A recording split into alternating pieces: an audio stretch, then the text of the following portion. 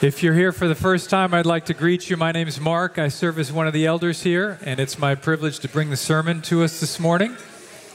If you're joining us online, greetings and welcome to you, especially if you're joining for the first time. Glad to have you with us. We're in a series in Psalm 119, as Rob mentioned during worship, but we have one more sort of milestone we need to acknowledge. We've acknowledged an engagement and dedicated a couple kids. But there's a special birthday today. We have a very special member of our church who's having her 80th birthday today, and that's Pat Adams. So Pat, happy birthday.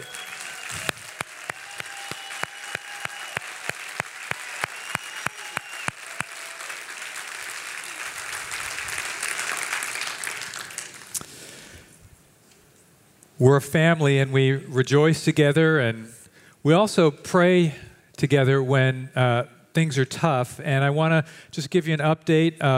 Vince and Bonnie Hinders, Vince is one of the pastors here. Their daughter, Demetra, 10 days ago, had a heart transplant, for which we're grateful that she could have that. But it's been a very slow recovery. And I just want to give you a brief update, and I want to take a moment and pray for Demetra.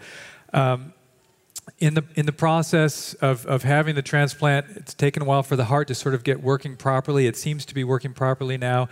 She had a stroke, and you all prayed for her last Sunday morning as that was kind of going on. And she's recovering from that, but the recovery is very slow. I talked to Vince this morning, and he just asked if we could pray for her left side to recover from the effects of that stroke, and then also for her breathing. If she could begin to breathe properly on her own, her lungs and her heart need to start to sync up together for the first time. Vince and Bonnie are grateful for your prayers and encouragement. They're settled into a routine and finding God's peace as He's spreading His favor over them, and grateful for that. But they just said it's hard to watch your daughter suffer and be in so much pain. So we want to pray for them. So I'm going to just pray from Psalm 18 and verse 6. In my distress I called upon the Lord. To my God I cried for help. From His temple He heard my voice, and my cry to Him reached His ears. So God, many have been calling upon You in Demetra's time of distress and need. Thank You for preserving her all these decades. Thank You for this new heart that You have provided for her. Thank You for the slow recovery that's beginning to occur. And we thank You most of all, God, that from Your temple You have heard our voices and our cries have reached You, and we ask that this cry would reach You once more today. And we pray for Demetra to begin rapid recovery on her left side, and for her to be able to breathe effectively on her own. And we pray for a relief from all this suffering and pain, and that this could be a week of recovery and eventually returning home, we pray in Jesus' name. Amen. So we are in a series in Psalm 119. This is a 5-week series, so we're going to go through 5 of the 22 sections. We have these bookmarks. One of the hopes from this series is that these 8 synonyms for God's Word will get some shelf life, some traction in our thinking and in our reading of the Scriptures generally, in Psalm 119 particularly. So those 8 synonyms and a brief definition are on these bookmarks, as is the series itself, so you can pick one of those up on your way out. Or if you're at home and you'd like one of those, send us an email and we'll mail one to you. The passage this morning is verses 9 to 16, and Julissa Vialta is going to read the passage. So Julissa, please come and read. She's got a little cheering section over here. That's good. I hope that's for the Word of God. How can a young man keep his way pure? By guarding it according to Your word. With my whole heart I seek You. Let me not wander from Your commandments. I have stored up Your word in my heart, that I might not sin against You. Blessed are You, O Lord. Teach me Your statutes. With my lips I declare all the rules of Your mouth. In the way of Your testimonies I delight as much as in all riches. I will meditate on Your precepts and fix my eyes on Your ways. I will delight in Your statutes. I will not forget Your word. The word of the Lord. Let's pray. I'm going to pray from verse 12. Blessed are you, O Lord. Teach us your statutes. Blessed are you, O Lord. Teach us your statutes. Blessed are you, O Lord. Teach us your statutes. In Jesus' name we pray. Amen. I want to ask if you'd think with me for a moment about how widespread is the desire that people have to be clean. Every 12 years, more than 100 million people in India, Hindus, dip themselves in the Ganges River seeking cleansing from sin. Closer to home, you might think about the advertising that you see for diets and how words like detox, cleanse, flush are in those ads. Might think about in seeking to overcome an addiction, one is seeking to, sometimes it's said to be clean and sober. Interesting phrase. We have phrases like keep your nose clean, clean up your act. Or we might sometimes wake up acutely aware of being unclean, aware of our own guilt or regrets. It's a hard way to wake up because there seems to be a nearly universal sense that being clean and being pure is a good thing. Now, not all may agree on what that looks like, but there seems to be an innate human desire to experience that, and that's the theme of our passage today. These 8 verses are built around this idea of purity, and it starts with this very good question. How shall a young man keep his way pure? That's an excellent question. Now, what if you're not a young man? Does this apply to the rest of us who aren't young men? I think it's most likely the reason he phrased this way is because he was probably a young man as he was writing this poem, this song, this prayer to the Lord. And the reality is, purity isn't something that only applies to one particular group of people, right? So how shall young women keep their way pure? How shall soldiers keep their way pure? How shall retired people and teachers and all of us keep our way pure? So in this passage, the psalmist is expressing a core need, the need for purity. He's also expressing a core conviction, a delight in God's word. Those two things are going to be right there, right in front of us. So I want to ask, why? Why is he seeking purity? And why is he seeking to delight in God's word, resolving to delight in God's word? Why? Why is that? I want you to hold that question. We'll come back to that later, but I want to just introduce you a little bit to where we are in this unique chapter in Scripture. Psalm 119 is the longest chapter in Scripture. It has 22 stanzas because there are 22 letters in the Hebrew alphabet. So each stanza of this poem begins with and is related to a different Hebrew letter. And so each stanza marches through the successive letters of the alphabet, Aleph, Bet, Gimel, Dalet, Hey, all the way down to the end. So we're in the second one here. So if in your Bible, if yours is like mine, at the beginning of this section, the letters B-E-T-H are there. That's not a person's name. That's the second letter in the Hebrew alphabet. It's pronounced Bet.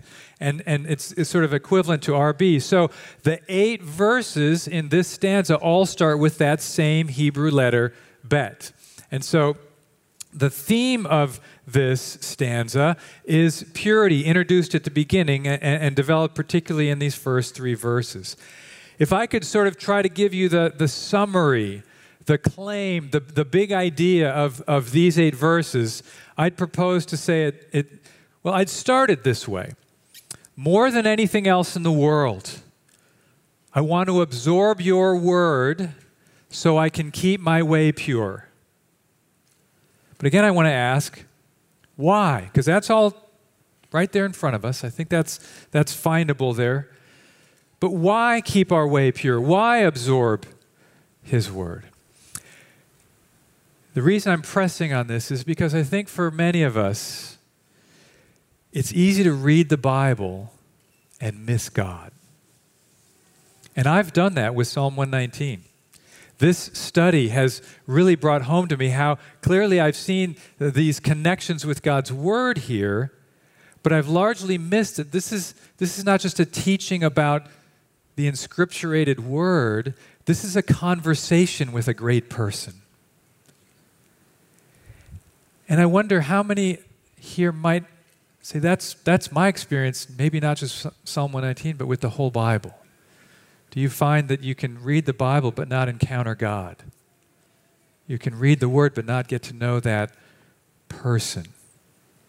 And if that's you in a season of life, or maybe that's you for a long time, I hope this passage and this psalm can bring you hope that God desires to know and be known by His people.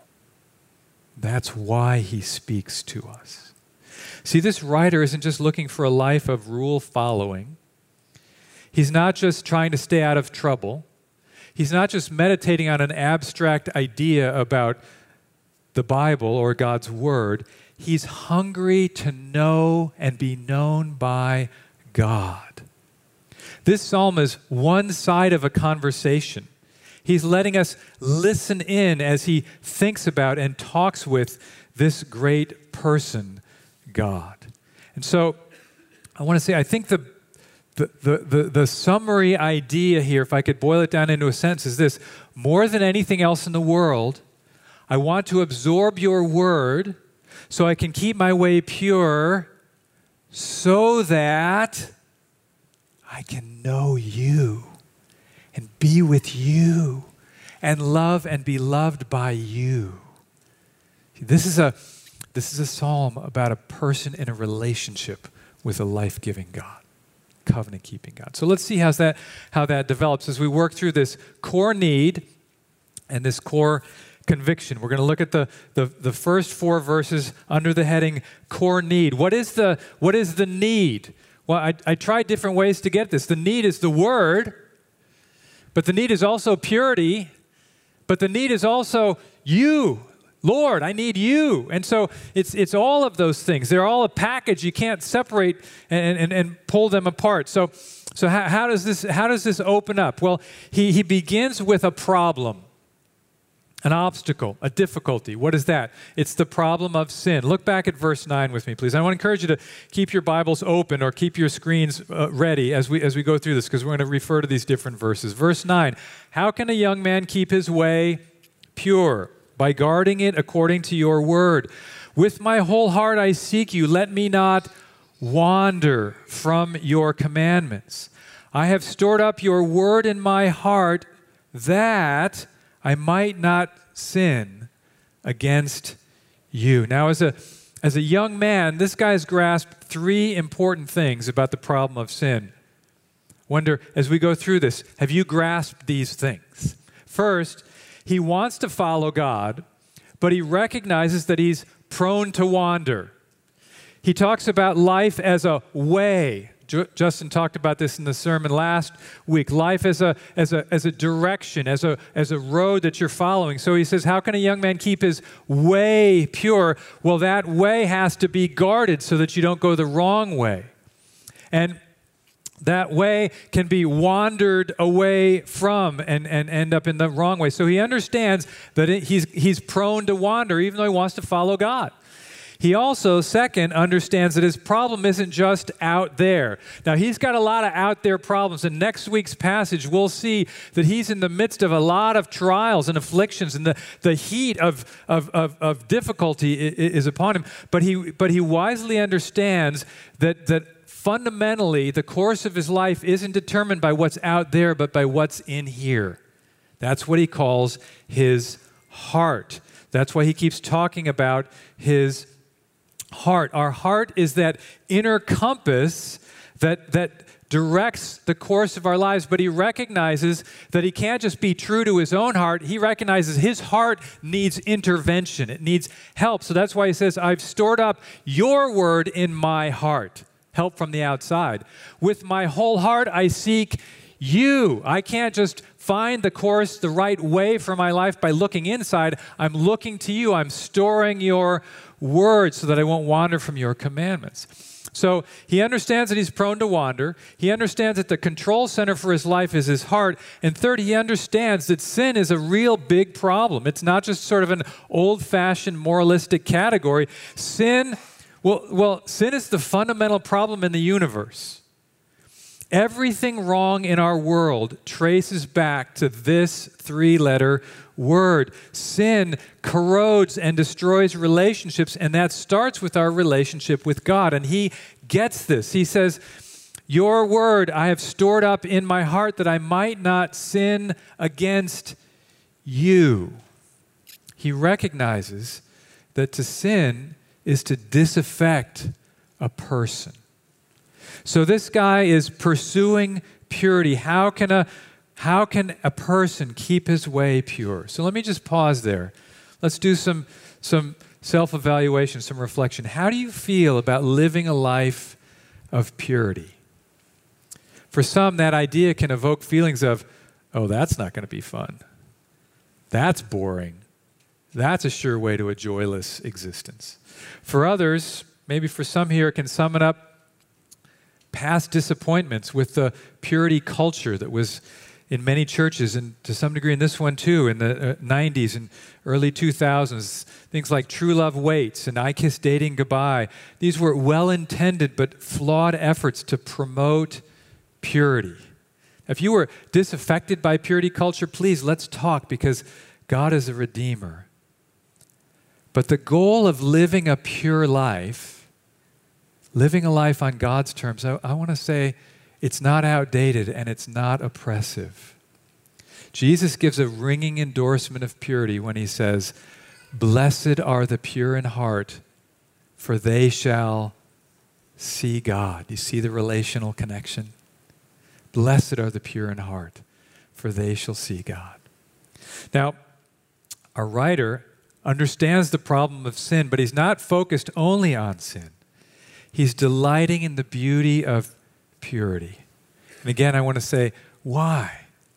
Why so delighted in purity? Why so committed to pursuing this? And again, I want to say we need to just slow down here, because it's so easy to read this psalm and miss the relationship. He's so passionate about these things because he understands. And do we understand these things? He understands that he lives in God's world, that God has spoken to him and summoned him into a relationship with him. He understands that the best life possible isn't dabbling in sin, planning to repent later, but it's living life God's way so that he can know and be known by God. See, this writer, he's not worshiping a book called the Bible. He's in a conversation with the author, and that brings him joy and delight. And that conversation informs him about the remedy for sin. What's the remedy for sin? Look back at verse 9 again. How can a young man keep his way pure? By guarding it according to, what's it say? Your word. Your word. Verse 11, I have stored up something in my heart that I might not sin against you. What have I stored up in my heart that I might not sin against you? Your word, right. So the remedy is found in God's word. Now, we're going to slow down and just think about this word for a moment, because as I said, there are 8 synonyms for God's word in this psalm, and those are what's on the bookmark. And each week we're going to just scratch around and dig a little deeper into one or two of those. So Justin worked on law and testimonies last week. If you weren't here, I want to encourage you to go back and listen to that sermon. Today we're going to work on word, and then later on statutes. When you think about God's word, if I just say to you, God's word, what's the first thing that comes to mind? I think for many of us, it's probably the Bible, right? It's probably this book that we call the Bible, and that's good. It should. The Bible is God's inscripturated word. It's God's word preserved for us. But, I find that sometimes in my own life, and I hear this often in the lives of other Christians, this word from God can be sort of handled in a way that it becomes sort of a disembodied set of rules and regulations for how you're supposed to live. It's sort of a moral guide to life. And it does guide us morally, but that's not primarily why it's there. That's not the end of Scripture. The book isn't the end. The book is the means to the end of knowing the great triune God, Father, Son, and Holy Spirit. It's this God whose voice we hear in these words, which is what makes this book unlike any other book in history. This book is God's letter to you. It's God speaking to you.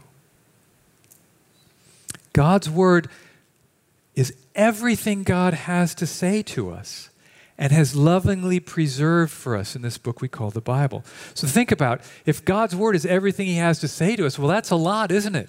That includes stories and proverbs, gospels and songs and promises and warnings. God's word is what he tells us about himself. It's what he tells us about our world and about the future. It's what he tells us about what's wrong in the world and what's wrong with us and the consequences of sin. It's what he tells us about how he's a redeemer, a covenant-keeping God. The gospel is right here in this passage.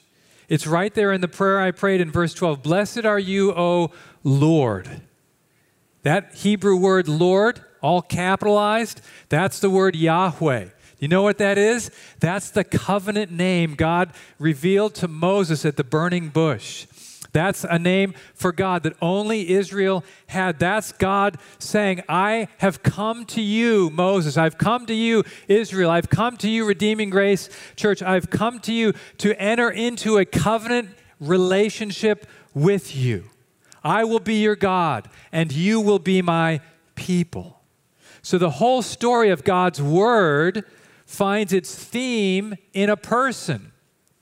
The person and work of Jesus Christ is the focus of God's word. So when we hear God's word, one thing that we hope that might trigger is Jesus Christ, who is God's word to us and who's the center point of God's word. Jesus comes speaking God's word to us. Jesus comes as God's word to us. Jesus comes in fulfillment of God's word to us. And the good news is that Jesus came and he never wandered. Jesus stored up God's word in his heart and he never wandered. He never sinned. He never went astray. Instead, the pure and spotless Lamb of God, Jesus Christ, 2 Corinthians 5:21, became sin for us so that we might become the righteousness of God. That's the good news of the gospel. God's word is the good news that he's a covenant-keeping God who's done everything necessary to bring wayward, wandering sinners into saving eternal relationship with him through Jesus Christ. That's God's word, and isn't it wonderful? If you haven't experienced that new life, he calls you to repent, to turn away from living for yourself and come and turn to him and put your faith in him, and he will give you this new life in Christ. That's his word to us. And so the writer wraps up this section with this sweet little prayer in verse 12. Blessed are you, O Lord. Teach me your statutes. As you start your devotions, whenever you meet with God, here's a prayer. Bring this one with you into your times of meeting with God. So there's the core need. He needs the Word. He needs purity. He needs God. And he needs the Word in order to live purely in a way that he can be in a life-giving relationship with the saving and gracious God. Second is the core conviction. I will delight in your statutes, I think summarizes the convictions of this man's heart, the desires of his heart. I will delight in your statutes. Look back at verse 13. With my lips I declare all the rules of your mouth. In the way of your testimonies, I delight as much as in all riches. Those two verses are in the present tense. Let's look at those first. Those are the kind of the here and now of his situation. First, he tells us something about his relationship with God. Did you catch this in verse 13? With my lips, I declare all the rules of your what? All the rules of your mouth.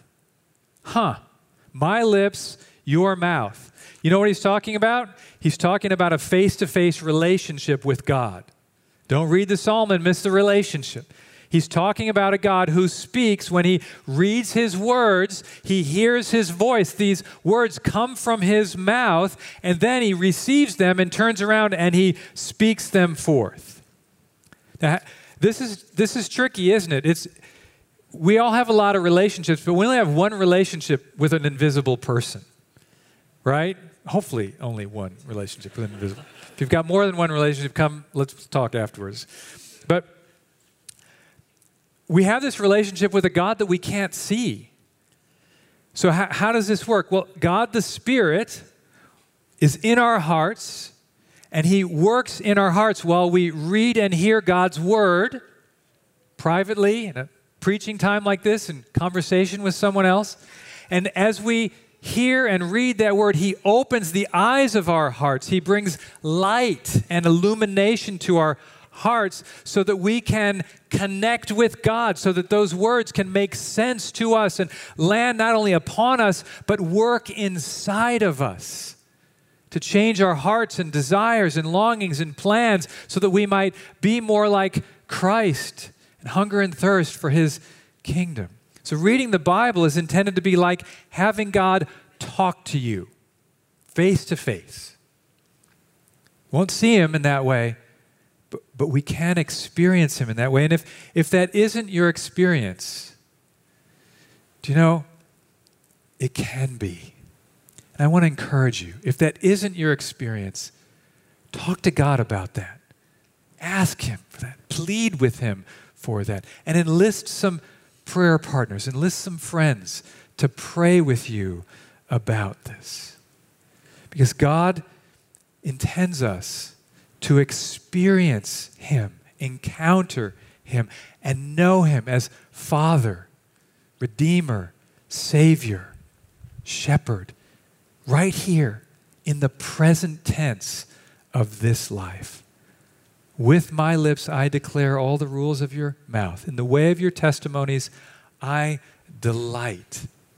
Delight is in your future, if it's not in your present, in knowing God.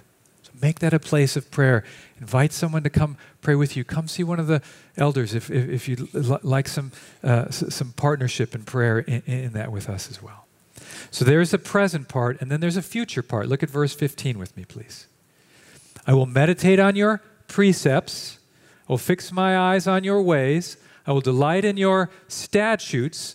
I will not forget your words. Here are these resolutions, these commitments, these I wills. I will meditate. I will fix my eyes. I will delight. I will not forget.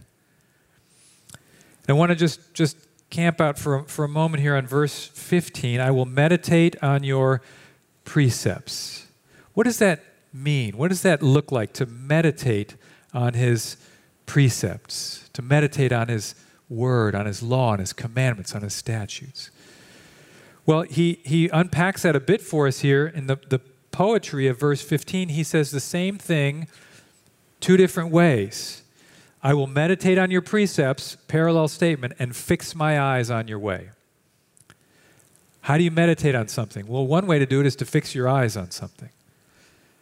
It's a fix your eyes. Think about that. It's a long, steady gaze, looking, studying, considering, memorizing, declaring. Is there anything in your life that you're looking at, studying, considering, memorizing, declaring? I met Leslie Harris in 76, and I was looking and studying, considering and memorizing and declaring. And I'm still doing that. Sometimes she looks at me, she says, what are you looking at? I'm meditating. I'm looking at you. Sometimes we keep moving. Sometimes we need to declare these things out loud. I will meditate on your prayers, on your ways, fix my eyes on your precepts. I will declare these things. Sometimes as you meet with God, there may be nobody else there, but it might be helpful just even to declare as you're meditating, to declare what he says to you, to just say it out loud, to convince your own heart, to reason yourself out of doubts and darkness. And it sure helps if we can declare these things and say these things to one another. Now, you may feel like, I've tried meditating on Scripture and I'm not really good at that. And I get that. It's a learned skill. It's not something that you just wake up one day and can do. But I do want to encourage you with this. I guarantee you are already an excellent meditator. I guarantee that, because every human being knows how to meditate. What do you think about when your mind drifts? What do you become animated and passionate about? Can you catch yourself when somebody asks you about something, you get so excited about it? Do you know why you're excited? Because you've been meditating on that. What do you love to focus on, to give attention to? So you're good at meditating on something. That's how meditation works. So he says, I will meditate on your precepts, fix my eyes on your ways. And then he says in verse 16, I will delight in your statutes. Now here's where I want to just unpack a little bit a statute. What in the world is a statute? I could pretty well guess that as you went through your week last week, you probably didn't talk about God's word as loving his statutes, delighting in his statutes, unless you're working in this passage. As I've had a chance to study these things over the past few years, this is, I think, my favorite one. A statute is an engraving. It's from the word for engraving. A statute is something permanent. So think about that. The 10 Commandments, you know what happened when God gave Moses the 10 Commandments? You know what he did? He engraved the words on tablets of stone. Statutes. The first Bible was physically prepared by God himself. These tablets, twice having to give them to Moses. And so the engraved nature of God's word speaks to its enduring permanence. It never runs out of gas. You never need a 2.0. It's always true. It's always relevant. It never needs to be replaced. So it goes from tablets of stone to scrolls to parchments to physically handwritten Bibles to the Gutenberg press to the smartphones and electronic devices that you have with you now. These are God's statutes, never ending, never failing, never changing. And Jesus comes along and says, heaven and earth will pass away, but my words will not pass away. Mark 13:31. Why can he say that? Because they're statutes. They're engraved. They're permanent. I will meditate, I will fix my eyes, I will delight, I will not forget. These are his convictions. Let me just offer 2 thoughts for sort of takeaways from this passage, these 8 verses. I want to zero in on the word and zero in on the word meditate. So I want to say first, one takeaway is, let's think about how we can go wide with God's word. I have stored up your word in my heart. There's a breadth to God's word. As I mentioned, all those different things that it covers, stories and gospels, poems, and prophecies. God's word is everything he has to say to us. So I want to encourage you, do you have a strategy to expose yourself, even if it's slowly, to all of Scripture? We have these great Bible reading plans. If you read 2 chapters a day of the Bible, you can read the New Testament every year and the Old Testament every 2 years. If If you can't do that, there are other ways to do that. But I want to encourage you to find a way to go wide with the Word. That's why in our preaching, we're committed to trying to preach through all these different sections of Scripture. And this year we've been in Genesis 1 to 3, and then in Ecclesiastes, and now we're in Psalm 119, all in the Old Testament. Then we're going to go to the Gospel of Mark in September for an extended series there. And so you think, well, I'm a mom with little kids. I'm busy. I don't have time to do a lot of that. So here's what I want to encourage you to. If that's your situation, if you're a busy commuter, you've got a demanding life right now, maybe there's a way you can just memorize a bit of Scripture, just a piece from here, or work on another piece from over there. And then when it's in your heart, and you have a couple minutes, you're washing the dishes, you're sitting on the bus, well, even then you can work on that Word. So we want to try to find ways to get the width of God's Word in our hearts. We also want to find ways to meditate. So go deep, go wide, and go deep. I will meditate on your precepts. Do you ever have this experience? Sometimes I feel like when I'm reading my Bible, it's like, you ever see those water skimmers, the little bugs, and they just, I don't know how they do that, but they float around on the top of the water. And I can feel like that. I'm just floating around on the top of the passage I'm reading. But how can I get underneath? How can I dive into it? Meditation is how we get below the surface. I will meditate on your precepts. I wonder if that's a resolution, because if he doesn't resolve to do that, he won't. Either I will or I won't. And so we need a commitment. There needs to be a resolution, a desire, and a plan. And I just want to leave you with 3 questions. I came across a few years ago in a book on prayer by Tim Keller. I found these questions to be very helpful. If you're not sure how to get below the surface of the passage you're reading, here are 3 questions. We can send these out in after the email follow-up if you can't write them down right now. But here they are.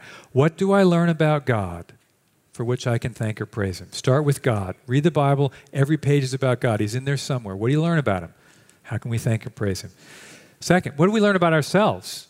There's people in there just like us. And you know what those people have in common? They're always in need, right? So what do I learn about a need that I have? What do I need to be or become? Where is this passage pointing me on the way to becoming more like Christ?